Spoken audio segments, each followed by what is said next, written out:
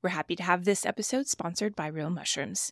You probably already know about some of the great benefits of adding mushrooms to your diet, like better sleep, greater mental clarity, and a stronger immune system, but not all mushroom products are equal.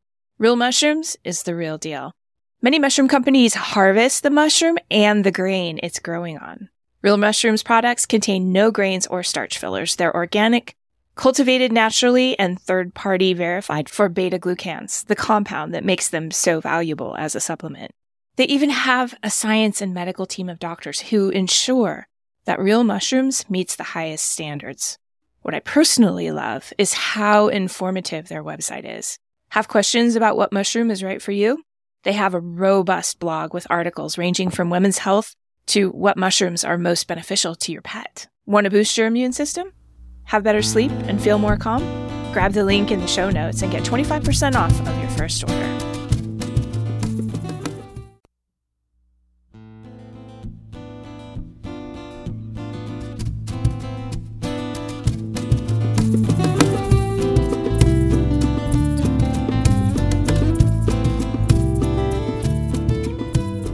Curiously enough, acupuncture is not just sticking needles into people. It's part of a coherent and observation-based medicine that experienced practitioners of the art have handed down over the centuries. I'm Michael Max, your host and guide of Everyday Acupuncture. Listen in as we explore how you can apply the principles of this ancient medicine in your everyday life. Hello, everybody. Welcome to the show. Today I have Tori Black with me. Tori is an acupuncturist and a registered nurse. She's also the founder and director of the National Association of Hospice and Palliative Care Acupuncturists. She's written books for both acupuncturists looking to work in the hospice environment and for the layperson who wants to use the principles of acupressure and Chinese medicine to help those they care about who are in a life transition. Tori, welcome to the show. Thank you, Michael. I'm really happy to be here. Great. So I'm curious to know, you become an acupuncturist, and lots of acupuncturists choose different specialities. You found your way into hospice and palliative care. Can you tell us how you got there? Well, it was kind of a windy road. I was actually working as a nurse at the time and in the ER, and I had just moved out to Denver, and I had a friend who was working for the Denver hospice as a chaplain, and said they're always looking for nurses. And then I decided to apply and work for them for a while, and realized that really what I wanted to do was work for them as an acupuncturist. But at the time, I spoke to the volunteer coordinator, and they had some acupuncture before, but they didn't have a paid position, and they weren't really sure if they were going to be using acupuncture at the time. So I thought, wow, this is a field that's wide open for acupuncturists, and we need to be there. Yeah. You know, it's funny, isn't it? Sometimes we see the utter lack of acupuncture in a certain sphere of life, and it's so easy to think, oh, that's impossible. Nobody's interested. Or you take the opposite point of view like you did and go, field is wide open, so ripe. Yeah. Well, I know that there are people that are acupuncturists that are working in the field, but I also know that it's a highly underserved population. Right. How do you see acupuncture being useful in the hospice context?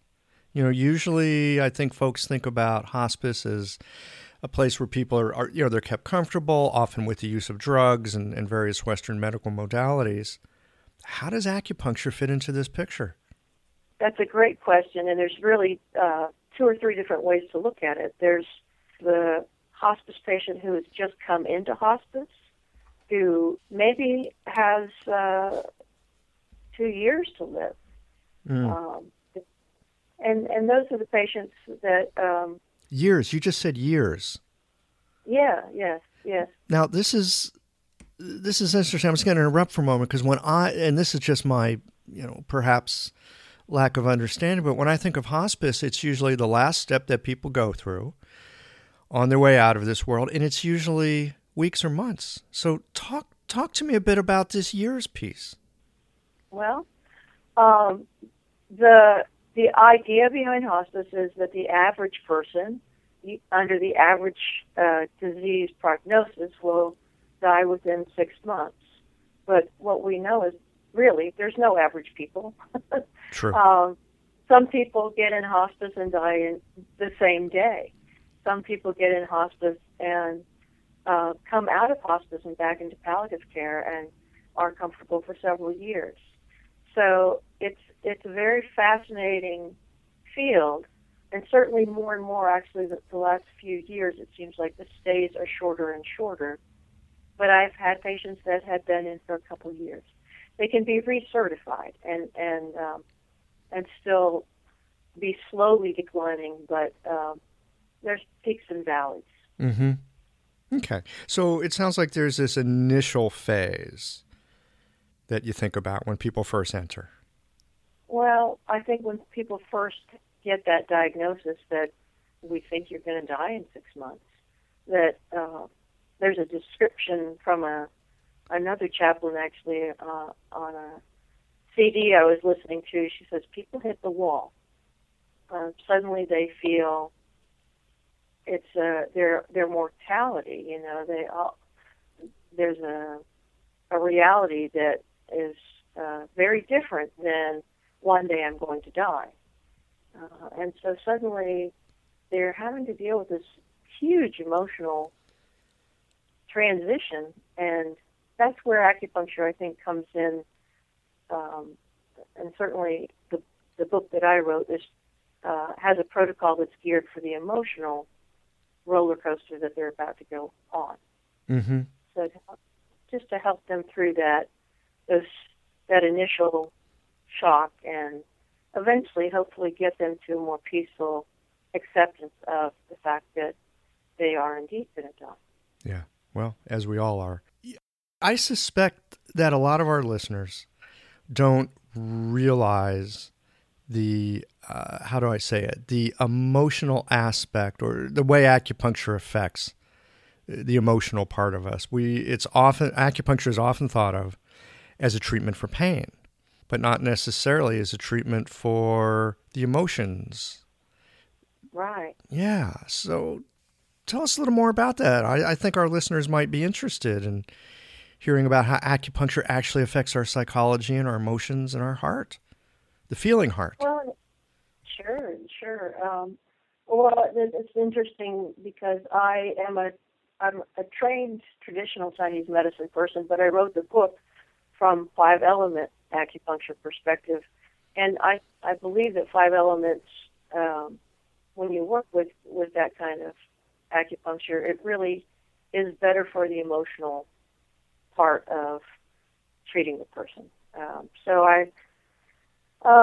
there's great points for releasing anxiety, releasing fear, great points for helping the person just come back in balance so they can think more clearly, helping them if they're, often people get in these patterns of worry or obsessive thoughts, so there's points that will help them break through and allow them to have a calmer place, a place of release, and I think an openness that they really need. Mm-hmm. So there's a difference then between taking an anti-anxiety medication and the kind of calm and clarity that acupuncture brings. Is that so? Is that a fair description? Yes. With the medication, it's a shorter effect. With the acupuncture, I feel it maybe broadens the person in a way, helps them balance, helps them calm, without having any up or down side effects. You know, I think Western pharmaceuticals have a very strong place in hospice, and actually, this is the other point that I might make at this point, is that often people come into hospice, their pain's not very well controlled, or their anxiety's not very well controlled, and they get that in the hospice setting where they may not when they're just out in the regular world. And so oftentimes, once that's dealt with and they stop having that be the focus of their day, then their life expands in a way. They suddenly are able to be just a little bit more out in the world and a little less internalized. And I think that's probably what acupuncture does as well, is it helps them open up, but without the side effects. Mm-hmm. Yeah. Let's get back for a moment to your initial looking into this field and recognizing what a wide open field it is. It sounds like the hospice that you contacted there in Denver, they had a little experience with acupuncture, but at this point they weren't so sure if they wanted to get more involved with it. So how did you go about educating them or helping them to consider acupuncture as a viable alternative? Well, actually, I didn't work with the Denver hospice. It didn't come till later on. I was looking at other hospices. But that was the spark of this whole thing. It was, I was talking to, actually it was a nurse educator there, and I said, you know, I'm really interested in doing acupuncture in hospice. And she was the one who gave me an article written by a doctor whose name, unfortunately, I can't remember at the moment, but who also did acupuncture and approached the hospice patients and trying to get relief from the grief and loss that they were going through to help them die in a more peaceful place. And I thought, this is perfect. So my experience with hospices is there's a saying in the field that you've seen one hospice, you've seen one hospice. They're all kind of different, yeah. And it's true. There's small hospices that maybe only have 25 patients. There's huge hospices that may be dealing with 200 patients. There's nonprofits and there's profits or for-profits, and you really have to go into each one knowing that they have a different structure, but they all have the same intent, I think, and that's to give the best care possible to the patients and their families as they're dying. Mm-hmm. So often it helps if you know someone in the hospice and kind of come in the back door, I say. But I started polling hospices and asked them very simple questions. Do you have an acupuncturist on your staff, or do you have a volunteer who does acupuncture? And I found an amazing amount of them did not. And when I asked the volunteer coordinators, generally what they would say is, if you want to volunteer, there's two levels. Often it's a lay person that volunteers and then a professional that volunteers. So a lot of hospices have, actually more hospices have massage therapists than they do acupuncturists. And each hospice has different interdisciplinary people, always the core, but also added volunteers, and that can be pet therapy, music therapy, there's art therapists, there's massage therapists, and acupuncturists. Sometimes there's chiropractors. So often the way to get in is to go through the volunteer trainer and ask them, you know, what they need. And some require, you know, your professional license and liability insurance, and others, and that you go through their training. Yeah. So sometimes it's not an overnight process. Sometimes it's 3 months from now we're having a training, and mm-hmm. you can start there. So. Well, and it seems like some training would be a really helpful thing. Most of us are not sitting with the dying, and when I think about it, there's a certain amount of anxiety that comes up. At this point, I've been practicing long enough. I actually have accompanied a number of people through that part of the road, but it's not terrain that we get much training in. That's true. So, as let's talk about acupuncturists for a moment, because I'm sure there's going to be plenty that are listening to the show here today, and you've got this program, you've got stuff that you teach here, and we're going to have all that information on the show notes so people can go to it, so they can get your book or they can take your course. But for the moment right now, what are some of the key things? And we'll talk about the profession for a moment, acupuncturists. What should acupuncturists know? Or what should they be able to cultivate in themselves so that they can do this sort of work? Beyond knowing where to put the pins. I mean, we're trained in that. But how do we cultivate something in ourselves to be able to be present in this sort of a situation? I think you hit it right on the head there. It is a matter of being present. It's a matter of holding a presence, I believe, when you work with an acupuncture patient. Often you're going to go into a home situation, and I think that's the one thing that I guess I would stress here is if you really want to work in acupuncture, you may see your patients in the office to begin with, but you may need to think outside the box, literally, and be prepared to be the home physician, the person that does make the house call, because eventually most people end up bedbound. Yes. So you have to give up your idea of dying.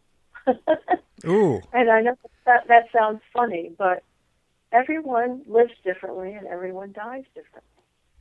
And you have to not think of whatever scenario you think of when people are dying, because you're going to see amazingly different things. You're going to see some people that will still be getting out of bed the day before they die and doing normal things and may die very quickly. And you may see other people that you think, this guy's not going to make it till next week, and 2 months later he's feeling better and is up and around. It's a fascinating field, and it's something you can never discount. The tenacity of the human spirit will amaze you. So first, don't go in thinking that you know what's really happening. Go in with an inquisitive mind. Ah. Yeah. Yeah. Well, that's just good advice, really, for any practitioner seeing any patient at any time. When you think about it, right? Yes. To kind of start from that not knowing place. Right. Never assume the whole story based on what you see. So I think the other thing is to really examine your ideas about dying. What do you not your ideas about what it looks like for someone to die, but how do you really feel about that? Can you be comfortable with watching someone pass? Some people get into this field because someone they know has passed, and I think they want to maybe pay back a debt in a way. They feel like, I wasn't there for someone that died, but I want to be there for someone else that can, and that sort of professional distance is a lot easier than having someone that you know and love die. Not that you won't come to know and love your patients, you probably will. Mm-hmm. Yeah, we do, don't we, actually? Yeah. Yeah. Yeah. Yeah, that's actually the truth of it. Yeah, yeah. But it's different when it's somebody that's a long-term connection versus somebody that you may only know for 6 weeks. Mm-hmm. And I think the other really important point is that we say the patient is not just the patient. The patient is their family or their circle of care and the patient, because you will be dealing with a lot of emotion around what the other people in the surrounding areas are really feeling and thinking, what they may be hiding from the patient, what they may want you to say to the patient because they can't say it. It's a very interesting family dynamic. I can't tell you how many conversations outside of the door, outside of the house, where maybe a child is saying, I'm more concerned, I know my father's passing, but I'm more concerned about my mother because the stress is really hard on her. So you have to broaden your perspective beyond the patient. Yeah, in some ways, of course, we're treating this particular patient. It's impossible not to treat the entire system that they're embedded in. Right. And I think that's part of our training, that we really do know that from a holistic perspective. But you will get it even more so if you're doing home call. Sure. I think this is one of the things, at least for me, about practicing Chinese medicine is the idea of who the patient is, or the idea of what is being treated, is so much broader than a diagnostic code or a set of symptoms. Mm-hmm. Yeah. And I think that the other bias we may have is that we often discount the Western practitioner, and they will be very involved in this, but it's generally the nurses and the certified nurses' aides that are going to know the patients fairly well, and we have to work with them in these situations, because there are things that are very appropriate with hospice patients, some heavy-duty Western pharmaceuticals that we may or may not agree with in the day-to-day, but in a hospice situation, something like morphine may be your friend. Mm-hmm. And you may be saying to the nurse, I think this person needs more. So the other thing to get familiar with is some of the medications they're on and what they're for. And most hospices have, they call them E-kits, emergency kits, symptom relief kits, or comfort care kits. They almost all have something in place in the patient's home that is for extreme symptoms. And these usually have a pain reliever, often a nausea medication, a anti-anxiety medicine, and usually something else for keeping secretions minimalized. So it's good to do a little research into that, I think, and find out, what are the meds, and be familiar, because the caretakers often are the ones who give these meds. It's not the professionals that are there, but the caretakers often are the ones that say, I just gave them some of this. What do you think? Should I give them more? Mm-hmm. So there's some basic pharmacology of the usual medications that acupuncture should know about. Yeah, and often we don't make those judgments, but we can say, that's a really good question, and let me call your nurse case manager and ask her, because they're usually the ones that'll say yes or no, and then you can pass that on. But if you know the medications and hopefully you know the team, you're going to gain some personal and professional respect, I think. Mm-hmm. So it's important to have that in place as a practitioner. Right. What about treating the family members or the caregivers? I think that's really essential, and you may, again, it depends on how you set up. You may set up as just an independent outside practitioner that passes your cards around to different hospices, or if you're a professional volunteer, you may only be there to treat the patient, but you may also then see the family outside. So there's some ethical considerations there that will have to be determined by your personal setup. But we always used to joke about anti-anxiety medicine. It's like one for you and one for the patient, mm-hmm.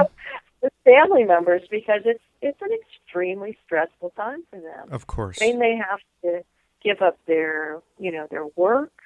They may have to move back in with their parents or move back in with their children or, have their whole world shifted. And the focus becomes so much on the patient that they often forget to take care of themselves. So I feel that's our role, too, is to remind them, what are you doing? Are you okay? And ask them, are you okay? Because the first thing they want to tell you is everything about the patient and what happened that day. Right. I've seen this actually with parents and kids. Sometimes I'll have parents bring in some kids that they've had some sort of trauma or an accident, and the kid's having a rough go, and of course the parents are having a rough go. And so sometimes as the parents are sitting in the room with the child, as I've put some needles in, I'll ask the parent, "Would you like a few needles for your ear? Would you like just a little something to help you settle?" And I think it's really helpful, not just to the parent, but to the child as well, because the whole room just kind of calms and settles. Yeah, exactly. They're not carrying that extra anxiety with them. I think, and that's an excellent point. And there's been a big popping up of community clinics in the last 5 to 10 years, and I think that has the same principle as a community clinic, where they find after a while everybody kind of sighs together, and Yes. everybody seems to be done about the same time.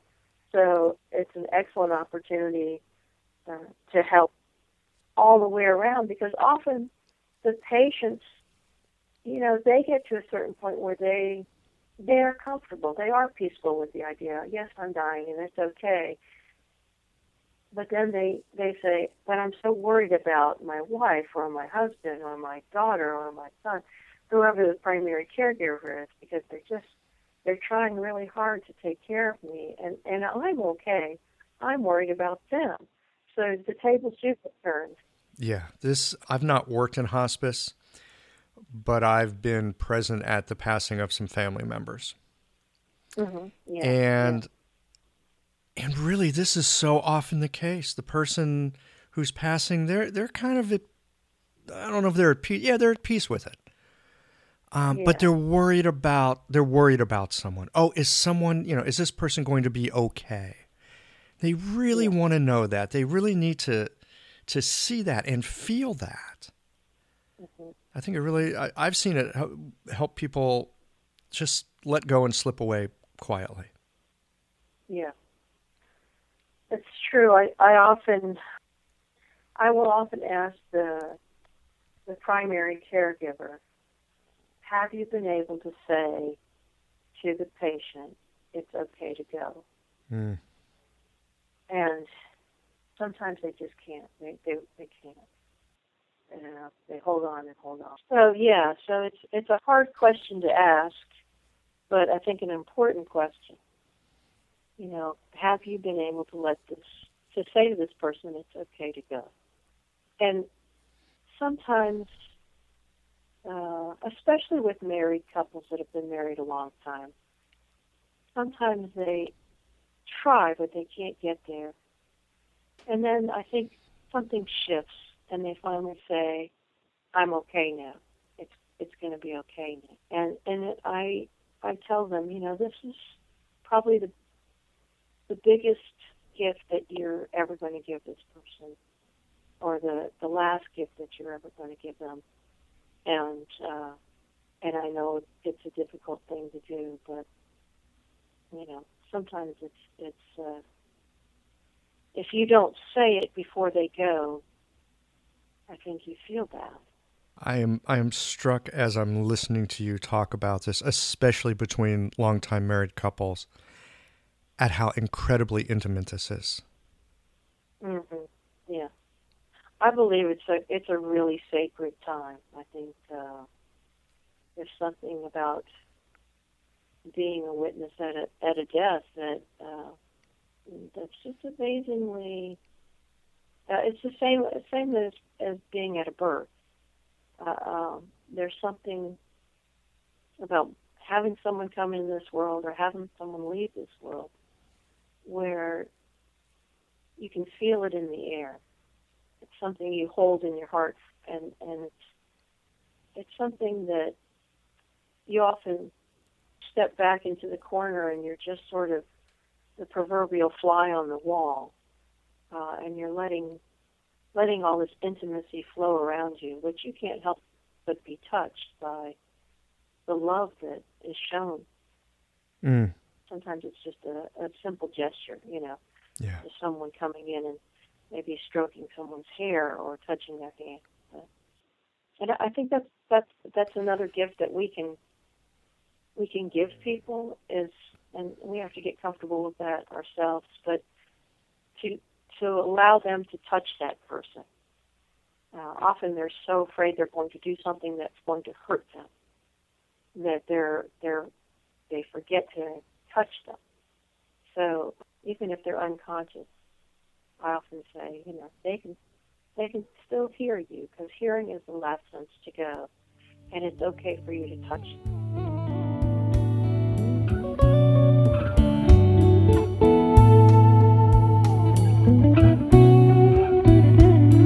Hope you're enjoying the show. I'd love to know about what topics are of interest to you. If you have a health concern, or if you want to know specifics about how acupuncture can help to promote vibrant well-being, visit the website at www.everydayacupuncturepodcast.com and send an email.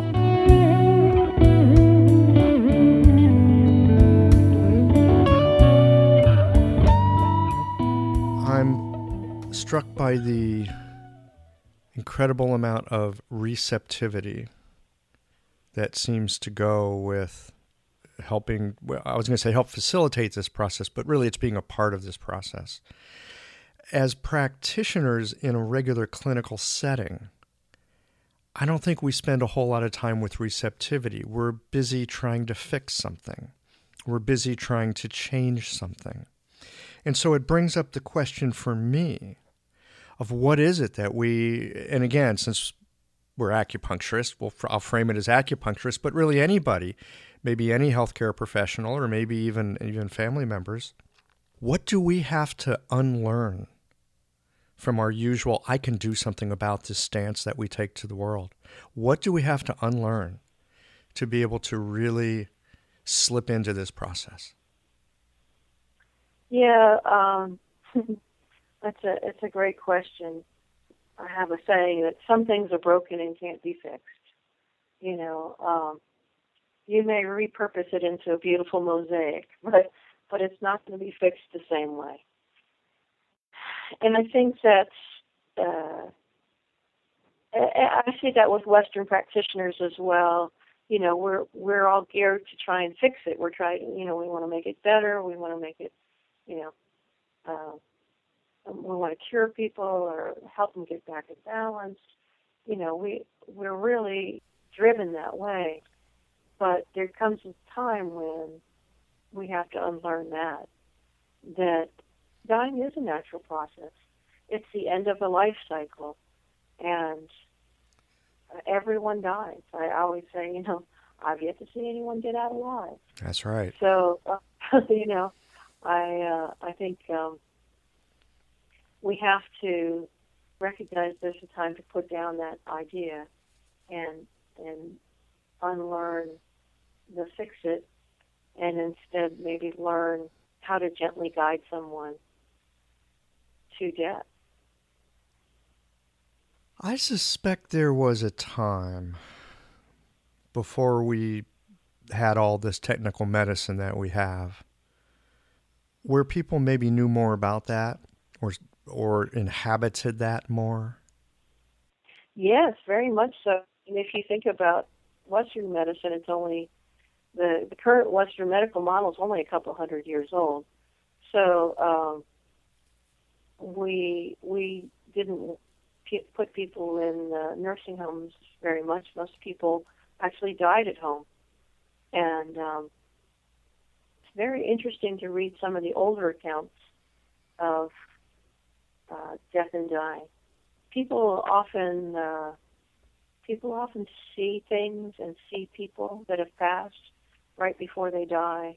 And this used to actually be a common practice for families to be in the room and talk to the person and say, who do you see or what do you see, or just to be more familiar with the idea that this person's going to die at home. This person will be with us until they're gone. Yeah, it seems with our current way of looking at it, I mean, I understand hospice is moving in a different direction, but so often people do die in a hospital, and they die in the midst of heroic efforts. Yes. With any luck at all, I worked sort of both sides of that fence when I was a nurse. I worked as an ER nurse where we tried to save people's lives, and then I worked as a hospice nurse while we tried to improve the quality of their death, basically. So it's really important to think about advanced directives and talk about the advanced directives because the truth of the matter is no one really knows when they're going to die. If you're in hospice, you sort of have a little bit, I hate to say it this way, but it's a little bit of a gift that when we expect you to die. Yes, and you're surrounded by people who have some experience and some comfort with that. Right. But it's very different if someone dies suddenly. And a lot of people do die, come in and have to be pronounced in the ER or die maybe in the ICU. And I find that it's a very different chain of events, I think, and a very different feeling around the whole thing, because when someone dies suddenly, you don't have that time to prepare. You're not mentally and emotionally ready for somebody to die. And when they're in hospice, you have time to process that, and they have time to process that. Sometimes, again, it depends on the length of the hospice stay. But it's always amazing to me when we have someone who is extremely sick but doesn't have symptoms, or has symptoms but they're subclinical, and then suddenly they have stage 4 cancer, which is often the causative factor, because a lot of times cancer is not painful until you're maybe at such a high stage of tumor growth that it starts pressing on a nerve or an organ or something. Mm-hmm. So I think those kind of deaths are much more shocking. Yeah. It helps to unwind things gently. Mm-hmm. Yeah. I want to just change the tack for a moment. Mm-hmm. I'm curious to know, in the people that you've worked with, family members, what they have to say about the experience of their loved ones after they've gone. What the experience of acupuncture was for them, or what the experience seemed to give them or help them with. The family members are great.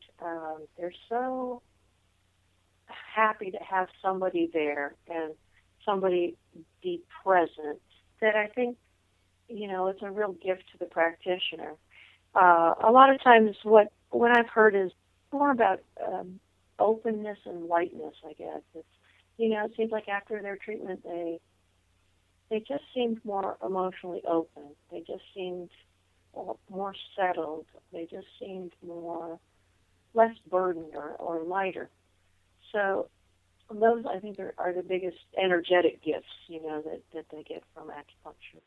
Sometimes, depending on what's going on with the person, there's different things that, we were talking about before, what we don't know, that there's things that happen pretty normally in the course of a person dying, and one of them is terminal agitation, and that's a lot of times the Western idea is that they don't get enough oxygen to the brain, and so they become restless. And I think that restlessness is that they're not moving chi and they're not moving blood. Mm-hmm. So literally you see this thrashing and out of the covers, moving around with the legs, sometimes trying to get up and out of bed when they've been bedridden for months. Just They've got to get up, they've got to move. And I think that's one of the things that it does help calm them down sometimes, where they may get relief from medication, and sometimes they may have adverse effects from medication. So that's the other thing that seems to be a good place for acupuncture. Yeah. I've noticed for most people, acupuncture has a profoundly settling effect. Mm-hmm. Yeah. I mean, it's stunning that I can put needles into somebody, leave the room, come back in 20, 25 minutes, and it's like everything in the room has settled. The feeling in the room is different. Mm-hmm. There's a difference between walking into a church and walking into a bar. You can feel it, right? There's an energetic difference. Yeah, and I'm just going to interject something that going back to the things that we used to know, when people died at home. It's very interesting because where I'm practicing now is it's a very rural community still, and there is a lot of what I call old-timey medicine. A lot of people that still use herbal concoctions and use folk medicine that they've been using for years. And one of the practices here is often if a person's dying, they open the window so the soul can go out, or they open a door. And I think it's not just that, but it changes the chi in the room. Sure. Because, of course, it oxygenates the room and moves the air, so it changes the chi. Who doesn't love a nice open window? Yeah. If the weather's right. Yeah. And even if it's not, it kind of takes the stale air out, So I think that's one of the things I've seen sort of is the same thing that acupuncture does. It gives people a little bit of breathing room, somehow settles them down, and again, just pulls them in a different way. Mm-hmm. And I guess that's another point I would make that is something that we really need to know is that this is a big internal process when people are dying. They do tend to withdraw, and that's so normal. People often get upset, he's just not very social today, or he's just not talking much, or she just doesn't seem to be herself. Well, they're in between worlds a lot. I think they're starting to move to the land of the dying from the land of the living, and we're still in the living land until we are in the same situation. So that's the other thing to know is that if you go in and your patient is not really highly receptive, you just honor that place that's where they are. And sometimes the biggest gift you can give them is to say, we can go ahead and do the needles today, but I'm going to step out of the room and let you rest with that, and just give you some time. Unless you really want me here, I'm just going to go ahead and let you rest and give them that permission, because often so many family members come by and want to talk to them and actually try and keep them there and pull them into the room, and they just need that little retreat. And it's such a fine gift that we can give them as acupuncturists, and also I probably be a little more assertive than I normally am with the family. Say, I think we just need to give them some space and let them rest. Mm-hmm. Turn off the TV. Turn off and step away. That phrase right there, step away. Oh, I hear you say it, and it just really rings true. How to step away. How to be connected. It doesn't mean abandon. Mm-hmm. Connected and yet step away. Yeah. Yeah. Well, the other gift I think we can give them is knowing what's going to happen or what might happen when they die, and in the literal process. So it's good to familiarize yourself with those signs of what we call active dying. Yeah, let's hear about those. Yeah, well, there's several things that happen when a person enters that phase. A lot of times the big thing we see is changes in breathing. and they may do what we call chain stroke breathing, which is, I call it cruise control breathing. They may slow their respirations down to 6 breaths per minute. And they may do those as a series fairly fast and then just stop breathing for a while. I've seen people actually breathe maybe 13 breaths and then have 40 seconds before they breathe again. Mm-hmm. And I've seen this too. yeah, it's amazing to watch the people in the room. And I always do remind the people in the room, even though they're not breathing, it's okay for you to breathe. And sometimes that breaks the tension, but it's true. We all kind of hold our breath and watch and wait. Absolutely. Absolutely. It's amazing how we all entrain to that person's breathing. Mm-hmm. Yeah. It's true.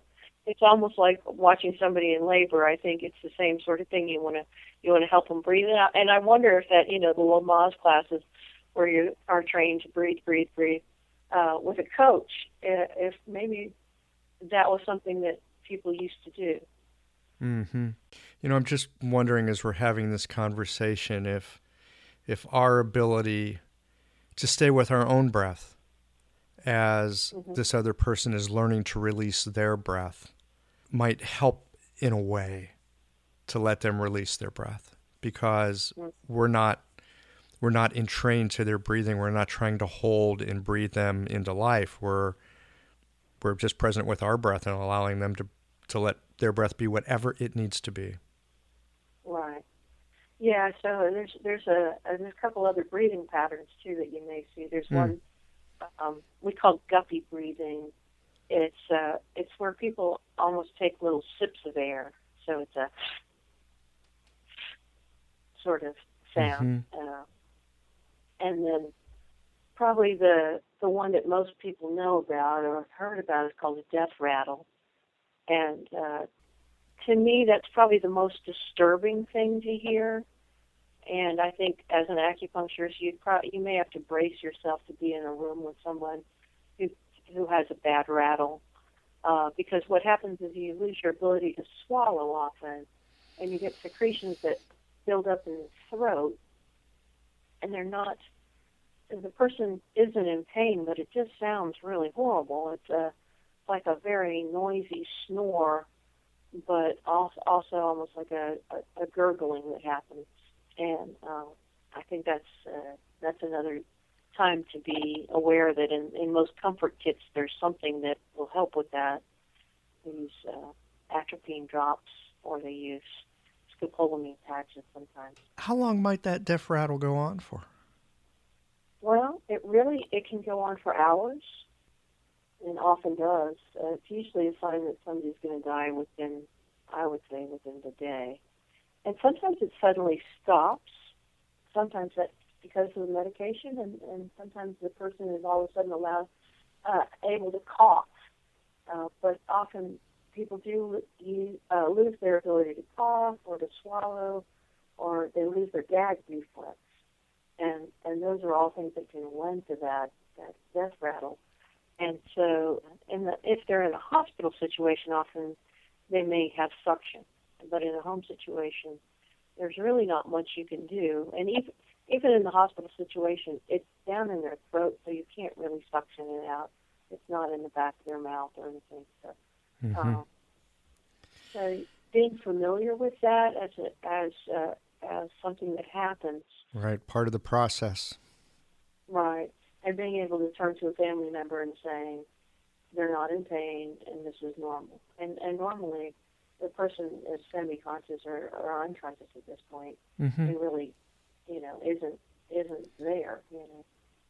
What else would you, I'm going to put this in quotes, say is normal, but for the bystander, or family member or caregiver who may not be so familiar with what normal is in a dying process, they might be a little flipped out by it. Are there other things that you might see or notice that you can just go, yeah, this is part of the process? Yeah, there's several things actually, and they don't always happen, but a lot of times they do. So one of them is, of course, the circulation just gets poor. So a person's feet might start turning blue.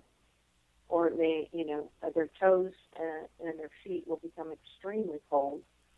You may not be able to find a pedal pulse. Mm-hmm. In some situations, like congestive heart failure or kidney problems, you'll have a lot of edema in the lower extremities. They may already be cold or hot, but then they may actually, sometimes with edema, it actually reabsorbs after a while because the person may not be able to drink, and actually the body just slowly reabsorbs the fluid. And same with the hands. They may get cold, or the fingernails may start to turn blue. And that's just the body going into a shock. Often the blood pressure, if you can find one, either is really high or really low. Usually it'll go high and then low, but not always. And they may have a very tachycardic pulse that then drops down very low. So, and that can be, a person can have that and then suddenly level off. And it's very easy to be fooled by what's going on with the person, too. I mean, there are times when I think, okay, this is it, bring the family around because they can't sustain, a heart rate of 138 beats a minute for forever, and you think, oh, they'll probably be gone by the morning, some people last a week. And some people look perfectly normal when you leave, and then they're gone. Like you said earlier, there's, how do I say it? I mean, there's no one way to die. There's no one particular way that people go. It's always different. Whatever your idea of what death looks like, you might want to leave that at the door. Yeah.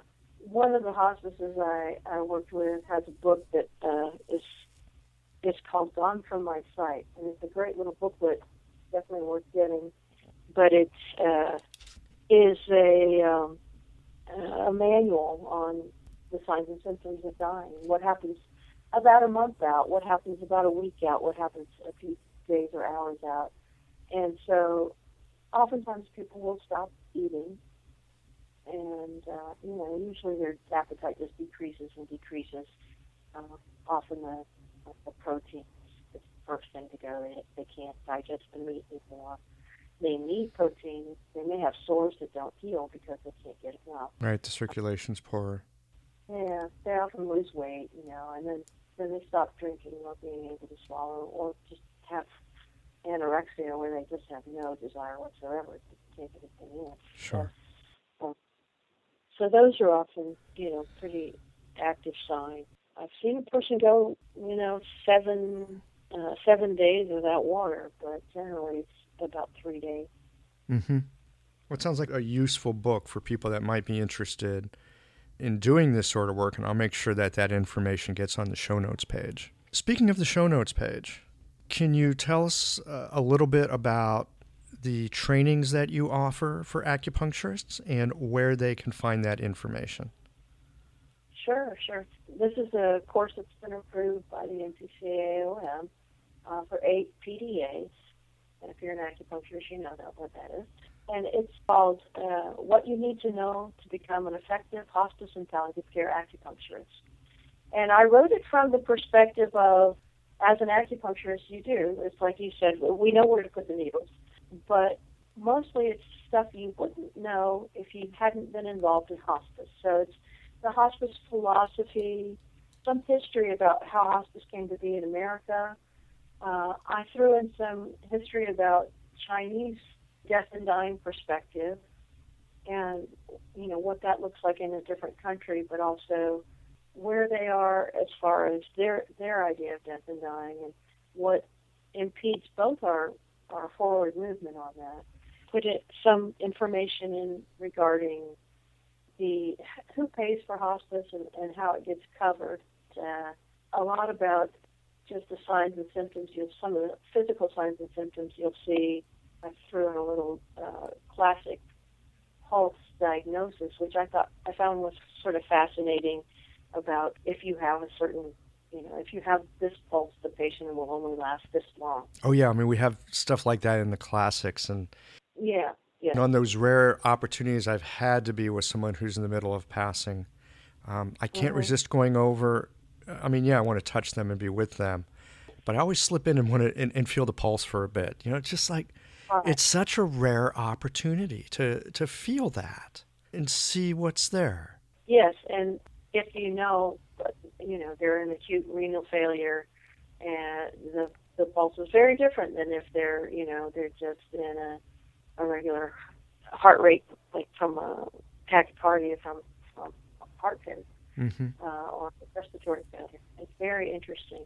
Then I have a protocol in there that I aligned it with Elizabeth Kubler-Ross's work, who wrote a classic book called On Death and Dying years and years ago. Classic, yeah. She was like the first to really popularize all this, yeah?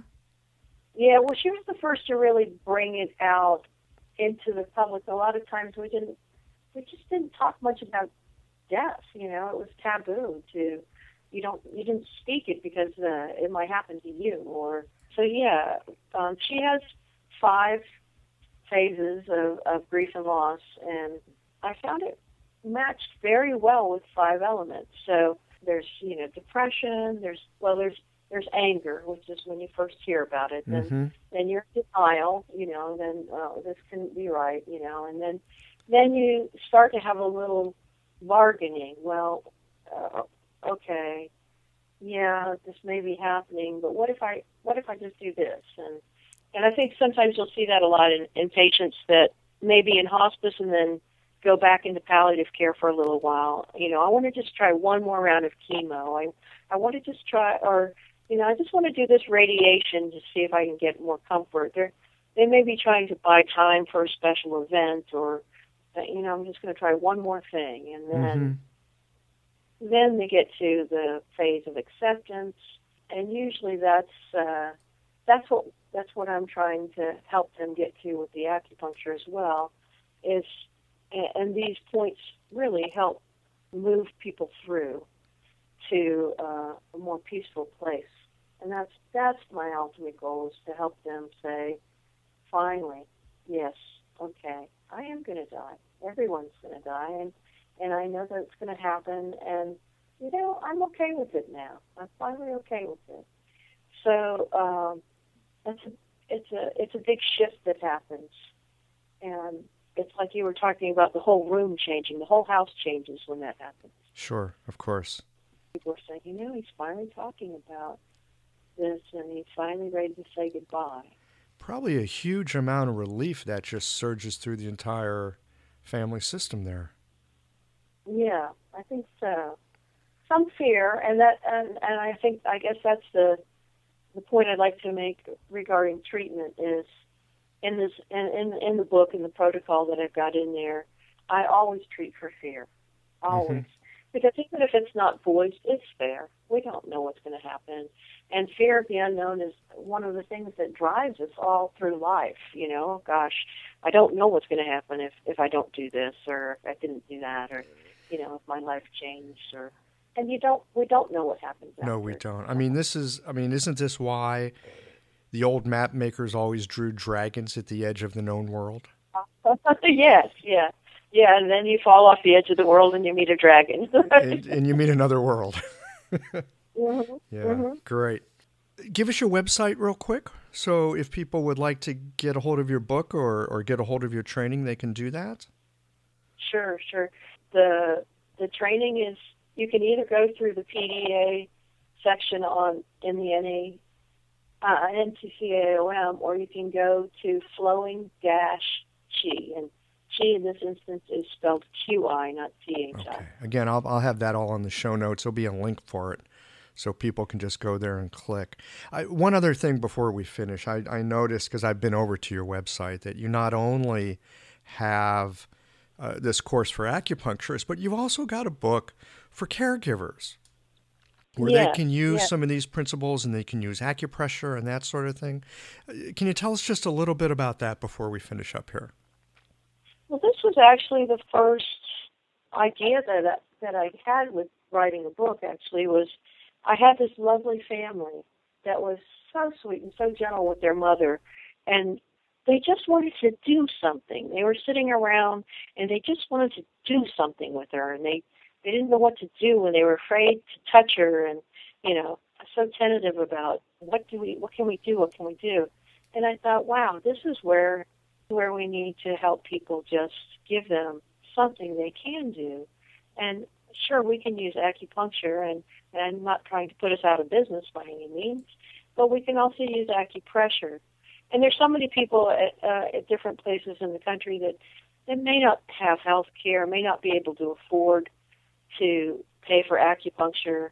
They may have the person that they're caring for is covered under Medicare, but they're not able to have any extra help. So this was something that they could do to help the person move through, or they could use with themselves to help the person move through. And then the idea was that I might use it as a training for volunteers in hospices, but I also found out that a lot of times non-professional volunteers are not supposed to touch the patient.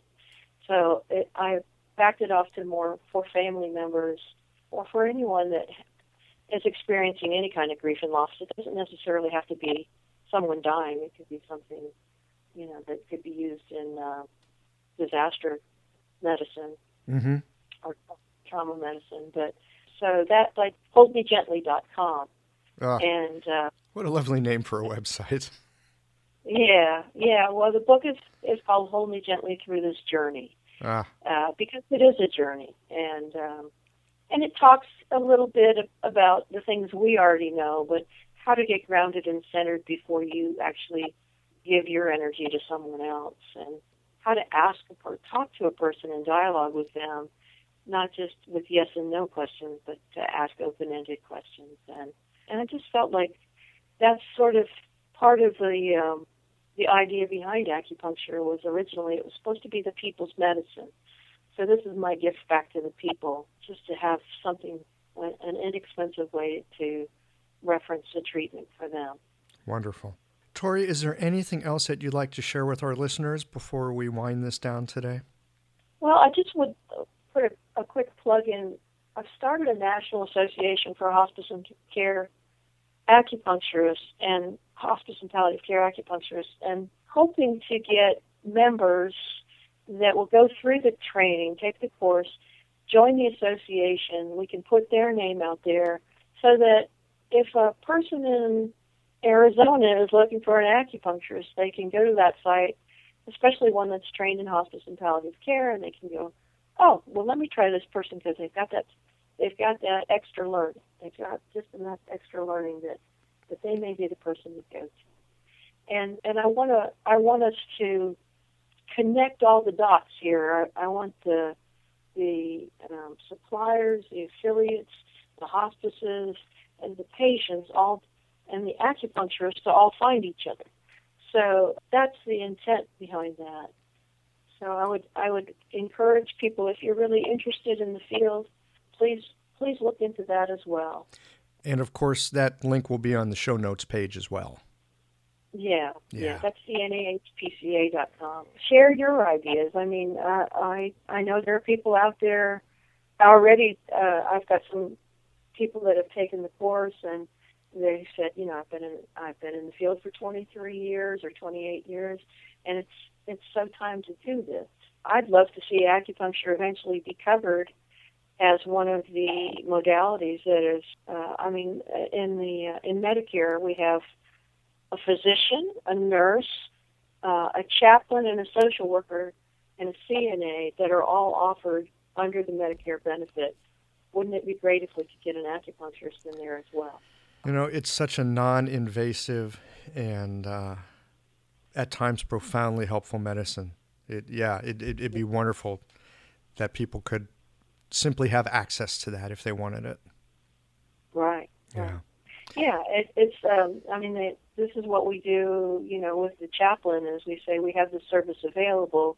They can accept or decline, but wouldn't it be nice if we actually could get that covered too, and we could have people on staff, because there are a lot of people out there that are interested. They know acupuncture works, and they'd love to have it for somebody that just help get them through this time. Yeah. Tori, thank you so much for your time today. It's been wonderful talking with you. Thank you, Michael. I really appreciate you being out there and putting the word out, and just have had a lovely time with you.